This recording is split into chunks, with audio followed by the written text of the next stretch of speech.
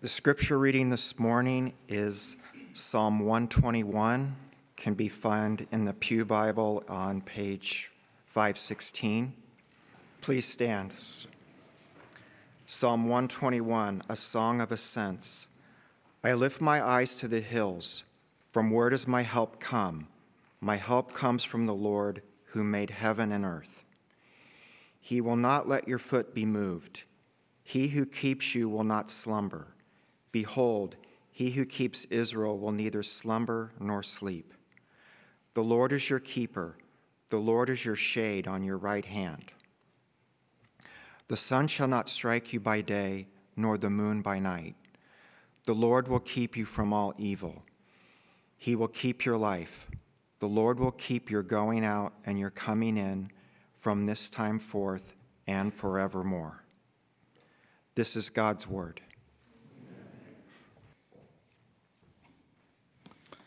Well, good morning once again. Thank you, Doran, for reading. Let's pray once more as we get started.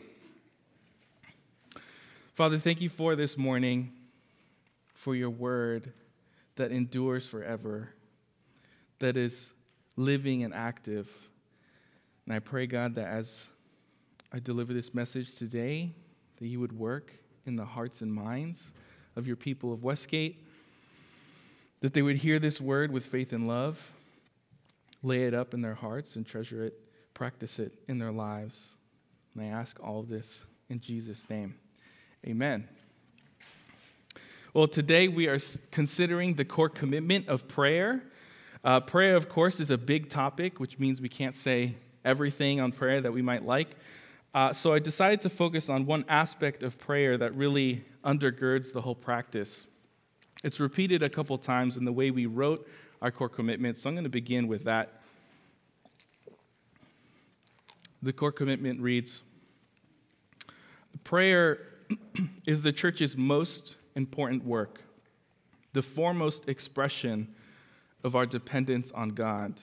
It is vital to our relationships with God and each other, and essential for fruitful service.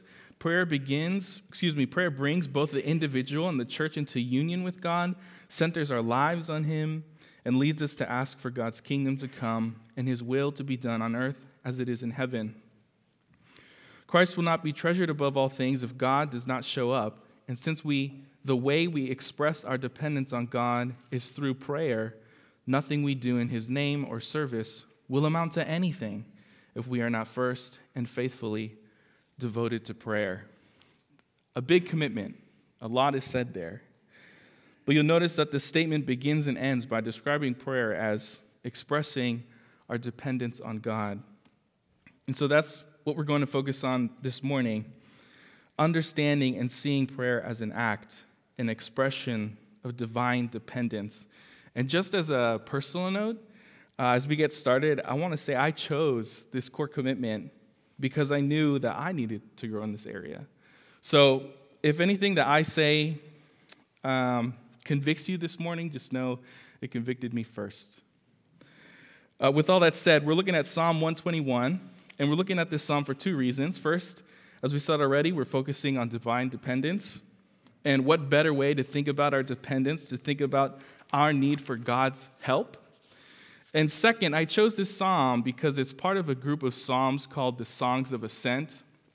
And as our brother Brandon Levering once said, he called these songs the holy mixtape of Israel. It was their go-to Spotify playlist for their road trip to Jerusalem as they went to worship. And I point this out because this journey and the singing of songs was a corporate endeavor.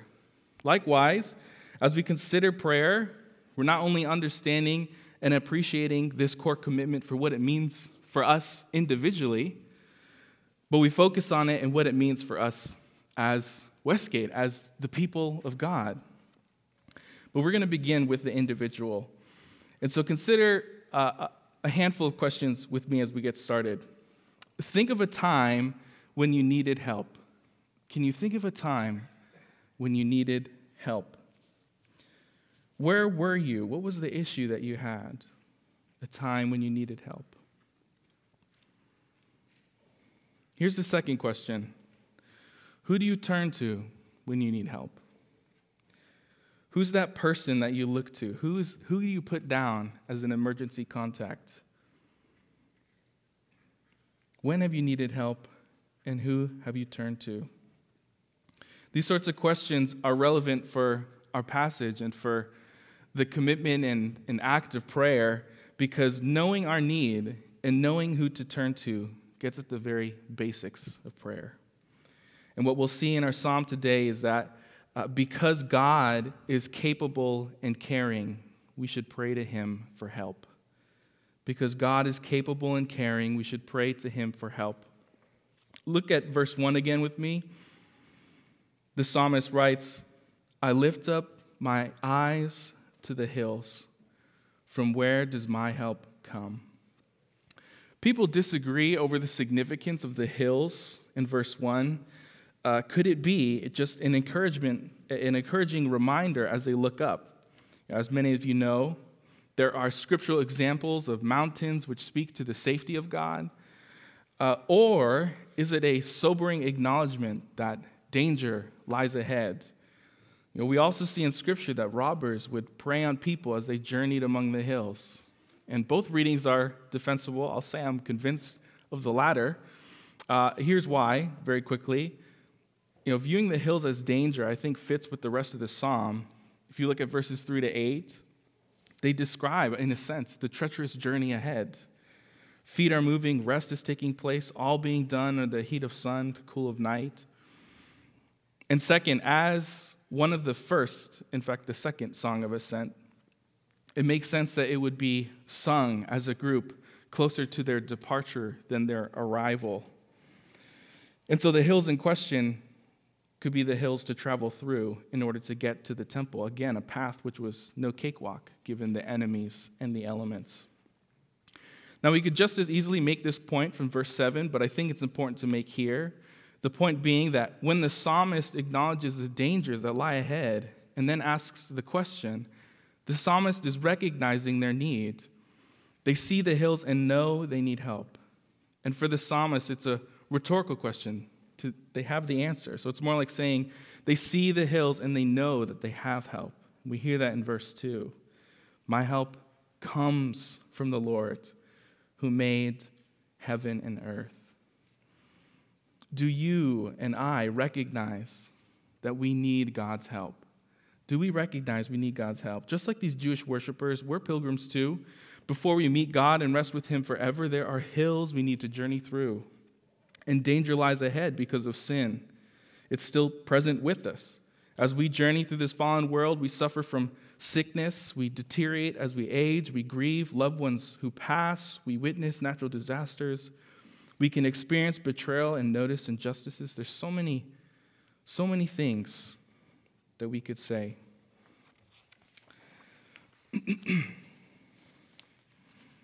Uh-oh. So many things I want to say.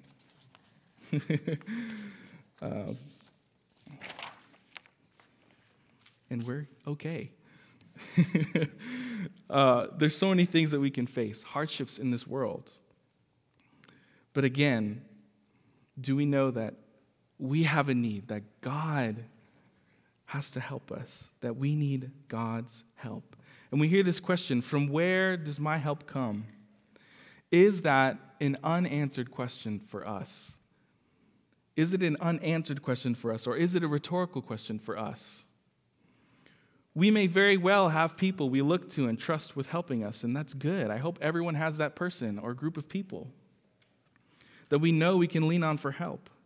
However, when that question is posed, the first answer for the Christian and for the church should be God. It is good to receive help from friends, families, and experts, but we must understand that all that help is secondary. It's subservient to God's help. God's help is primary, and we look to him firstly with all confidence because he is capable. Have you heard the expression, moving heaven and earth? We may say, I'll move heaven and earth to find you the perfect gift, or I'll move heaven and earth to make sure you get what you need. And as an expression, it's hyperbolic. We say it to convey the commitment the person has to helping the other person. It's not hyperbolic for God. It's not hypothetical either. He can move heaven and earth because he made heaven and earth. And so we know God can help us because he made us. Our God, who is capable of creating all of us, is capable of helping all of us. And so a very simple takeaway from these first two verses is simply to say, God is our capable helper, so we should pray to him. He's our capable helper, so we should pray to him. Now, while we may acknowledge our need in God's capability, we should note that there are still real obstacles to prayer, obstacles you could be familiar with, and I want to consider one. Before we get there, let's just admit there's a lot of things we know that are good for us, but don't practice. For example, I know that eating fruits and vegetables is great, but my diet does not reflect that. We know that if our engine light starts blinking, that we should go and take it in, get it checked out, but sometimes we just rather, make a few more errands before we get to the mechanic, before the problem really shows up. We know that if we have a conflict with another person, it's a good thing to talk it out, to communicate, but sometimes it feels like too much effort, right? We would rather just say nothing. Well, maybe we view prayer like that. We know that it's good, but we don't practice it. And there could be many reasons for this again, but here's one. We might feel one obstacle to prayer is that we may feel like we just don't need it. Why bother asking for daily bread when I can just run to Market Basket? Why ask for God's help when I can put together a 5-year plan, a detailed plan? Why ask for help when I'm perfectly capable of helping myself? And I don't bring it up to draw lines in the sand for what we should and shouldn't pray for, but what I hope to provoke in you is a little reflection. Is the disposition of our faith and our heart towards God one of dependence? Are we depending on him for all things? Do you depend on him for all things? It's a simple question, but for people like ourselves, there is a risk in acting as though we don't really need God. And it's an independence run amok. It's inappropriate self-sufficiency. And it's not only a Christian problem, it's a human problem. Writing 60 years ago, this theologian, Reinhold Niebuhr, stated the problem this way. He said, "The human ego assumes its self-sufficiency and self-mastery and imagines itself secure. It does not recognize the contingent and dependent character of its life and believes itself to be the author of its own existence." We don't like being contingent and dependent, but we shouldn't fall into thinking that we can live lives independent from God. You remember James when he says, don't say you'll do this or that thing today or tomorrow. You don't know.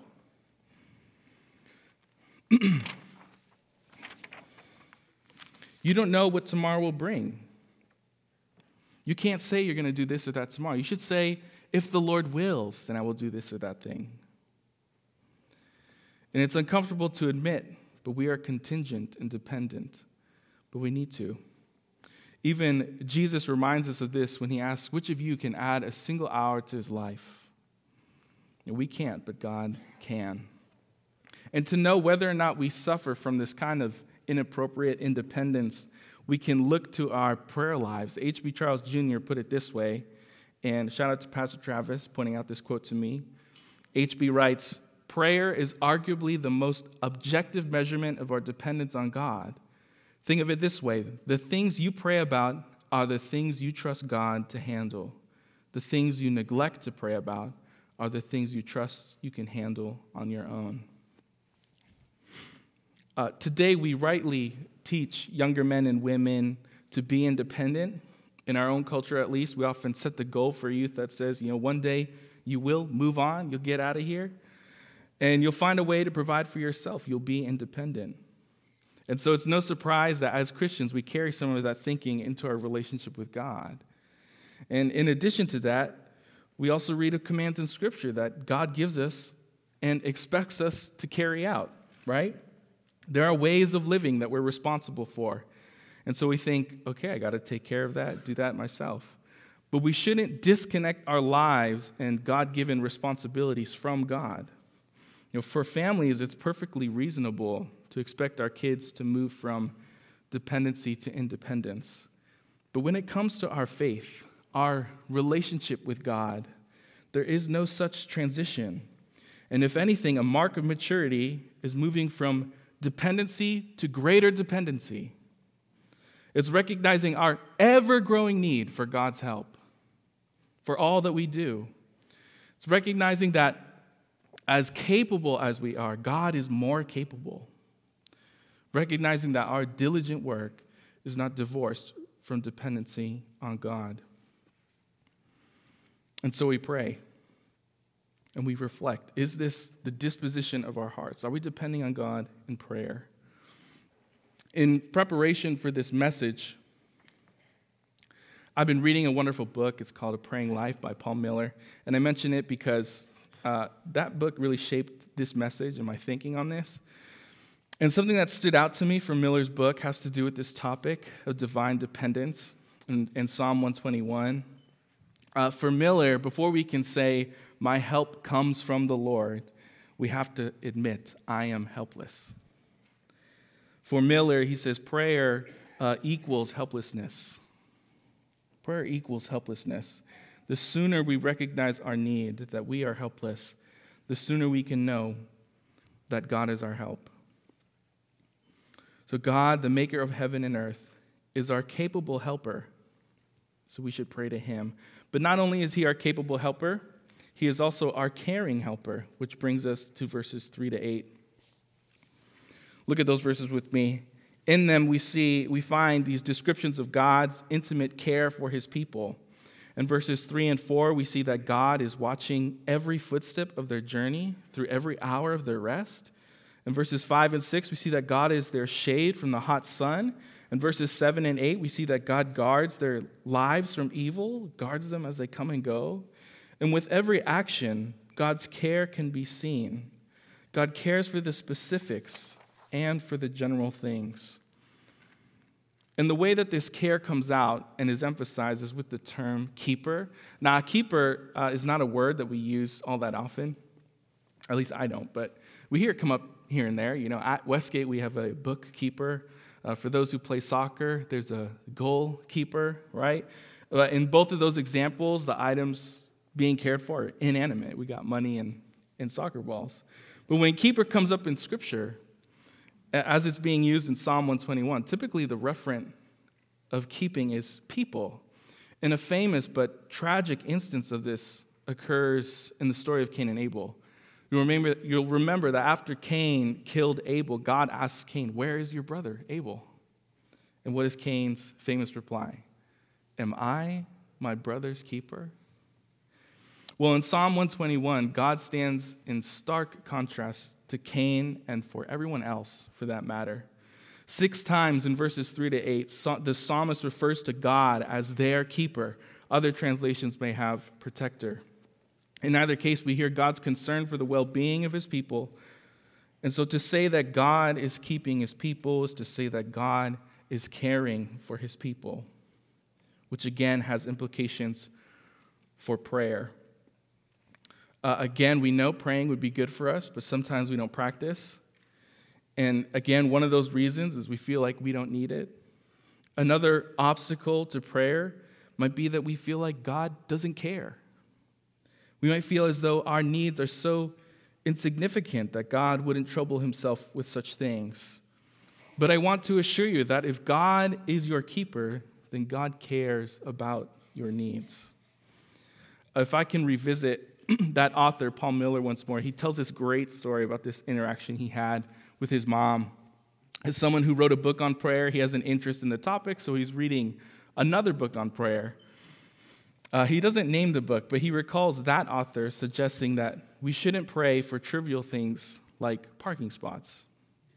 In that author's mind, praying for parking spots was a selfish thing. And having read that author's stance, Paul's first response was to say, "Can't wait to tell my mom about this." And Paul's mom at the time was a 82-year-old woman working as a missionary in London, but she wasn't new to missions. Prior to that, after all their kids had grown up and moved away, his mother and father had gone to missions and served in several countries before landing in London. And when Paul met his mom for breakfast one morning, and he told her about this author's stance on praying for parking spots, that he frowned on it, his mother, hearing that, gave it some thought, looked perplexed, and after a moment, with a big smile, replied, "How else would I find a parking spot?" And what Paul points out to his readers is that his mom was not selfish to pray for parking spots. In doing so, she was demonstrating her utter dependence on God, down to the seemingly unworthy small details. And so if we're tempted to say, I don't know if God cares about this, I don't know if I want to trouble God with such a small thing, remember that God cares about the steps that we take, that he is always keeping watch over us. Therefore, you should pray, you should make your need known, however small, because he cares. And it's a good thing that he isn't just capable of helping us, but that he cares about helping us. You can probably think of an interaction in which you were helped, but you weren't cared for, or better yet, that you were the one technically helping someone else, but didn't care about them.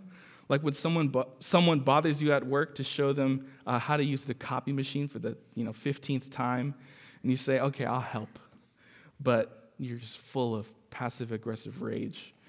Or another example that comes to mind is this character from Parks and Rec. This show, there's this doctor who has no emotion, no sympathy, no empathy, no bedside manner at all.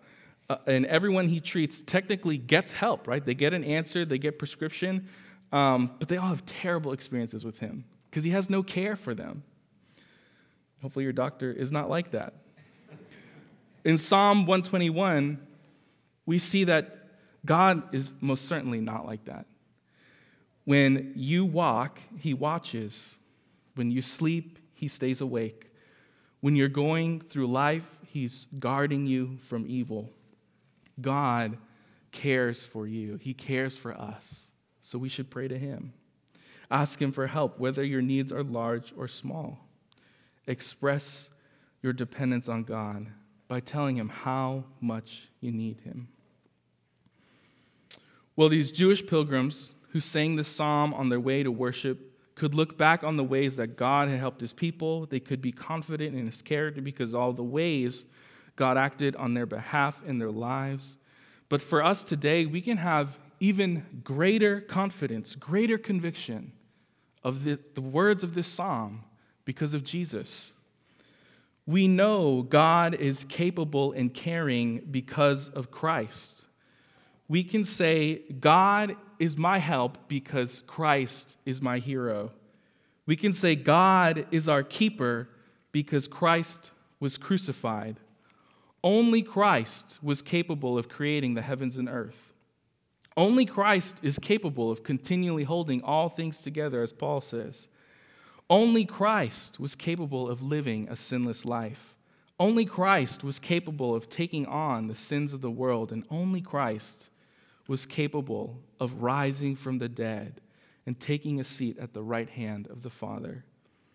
And again, the reason he did any of this, a core motivation behind all of his actions, was his care for us, his love for us.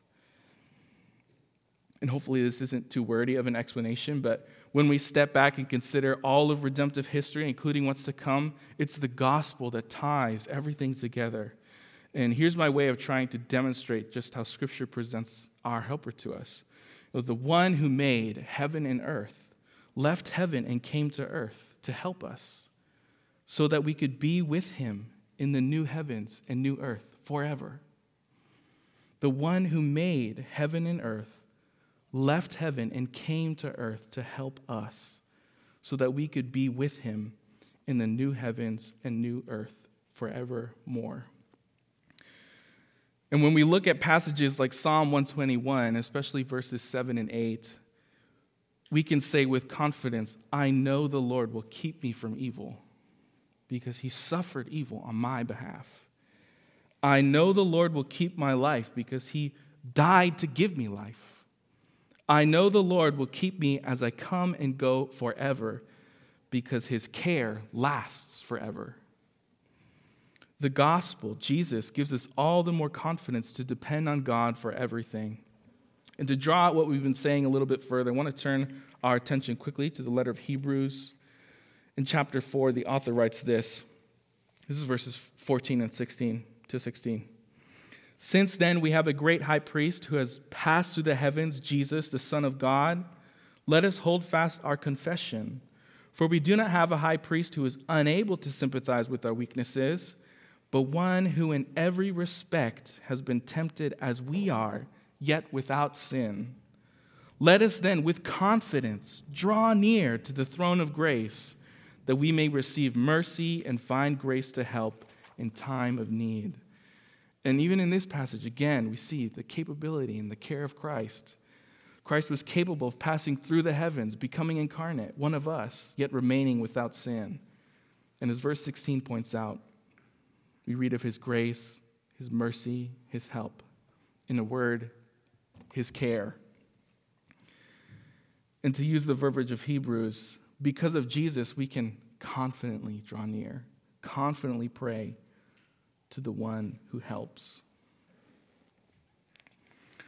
Before I close, a word on corporate prayer and some takeaways. A lot of what I said this morning focuses on the individual, but the core commitment matters for us as a group, as a people. We should be devoted to prayer. As a people at every turn, encouraging one another to pray. And I had a great interaction a few months back that I think fits here. As many of you know, Stephanie and I have been serving as foster parents for the last 4 months or so, and we've had several children come through our home. But I'll never forget our first placement, which was a pair of siblings, 2 young kids. And in our home, we do our best to have a habit of prayer, but life gets busy, chores need to happen, things need to get done. And I'll never forget this. There was a couple of times where we were getting situated for dinner, which at times felt like an Olympic sport, trying to get 4 kids at the table, running back and forth from the kitchen to the dining room.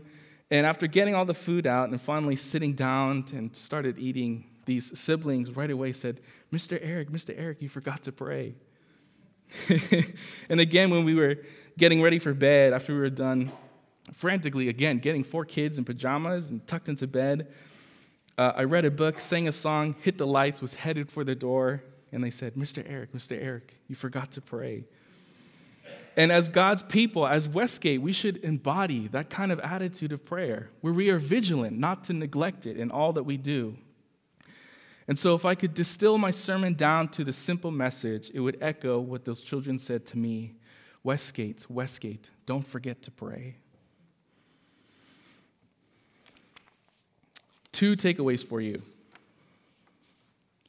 One that is immediate, it can be practiced today, and another that you can give some reflection. Today, after our service, we have a monthly Pray for the Mission gathering, and I'm not sure I will ever get an easier application for a sermon than today.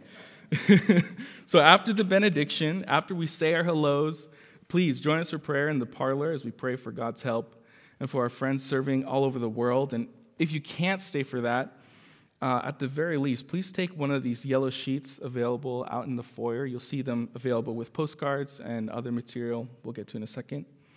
But on that sheet, you'll see lists of needs and requests for missionaries who are serving all over the world.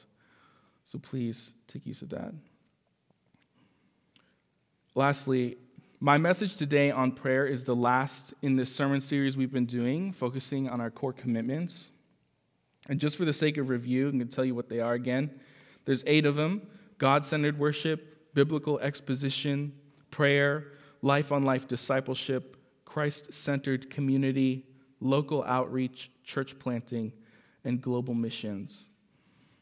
You can find them on our website. There's also a little insert available in the foyer if you'd like to see that. But here's the takeaway. You'll look at that list and choose one to pray for. You can pray for all of them if you like. That'd be great.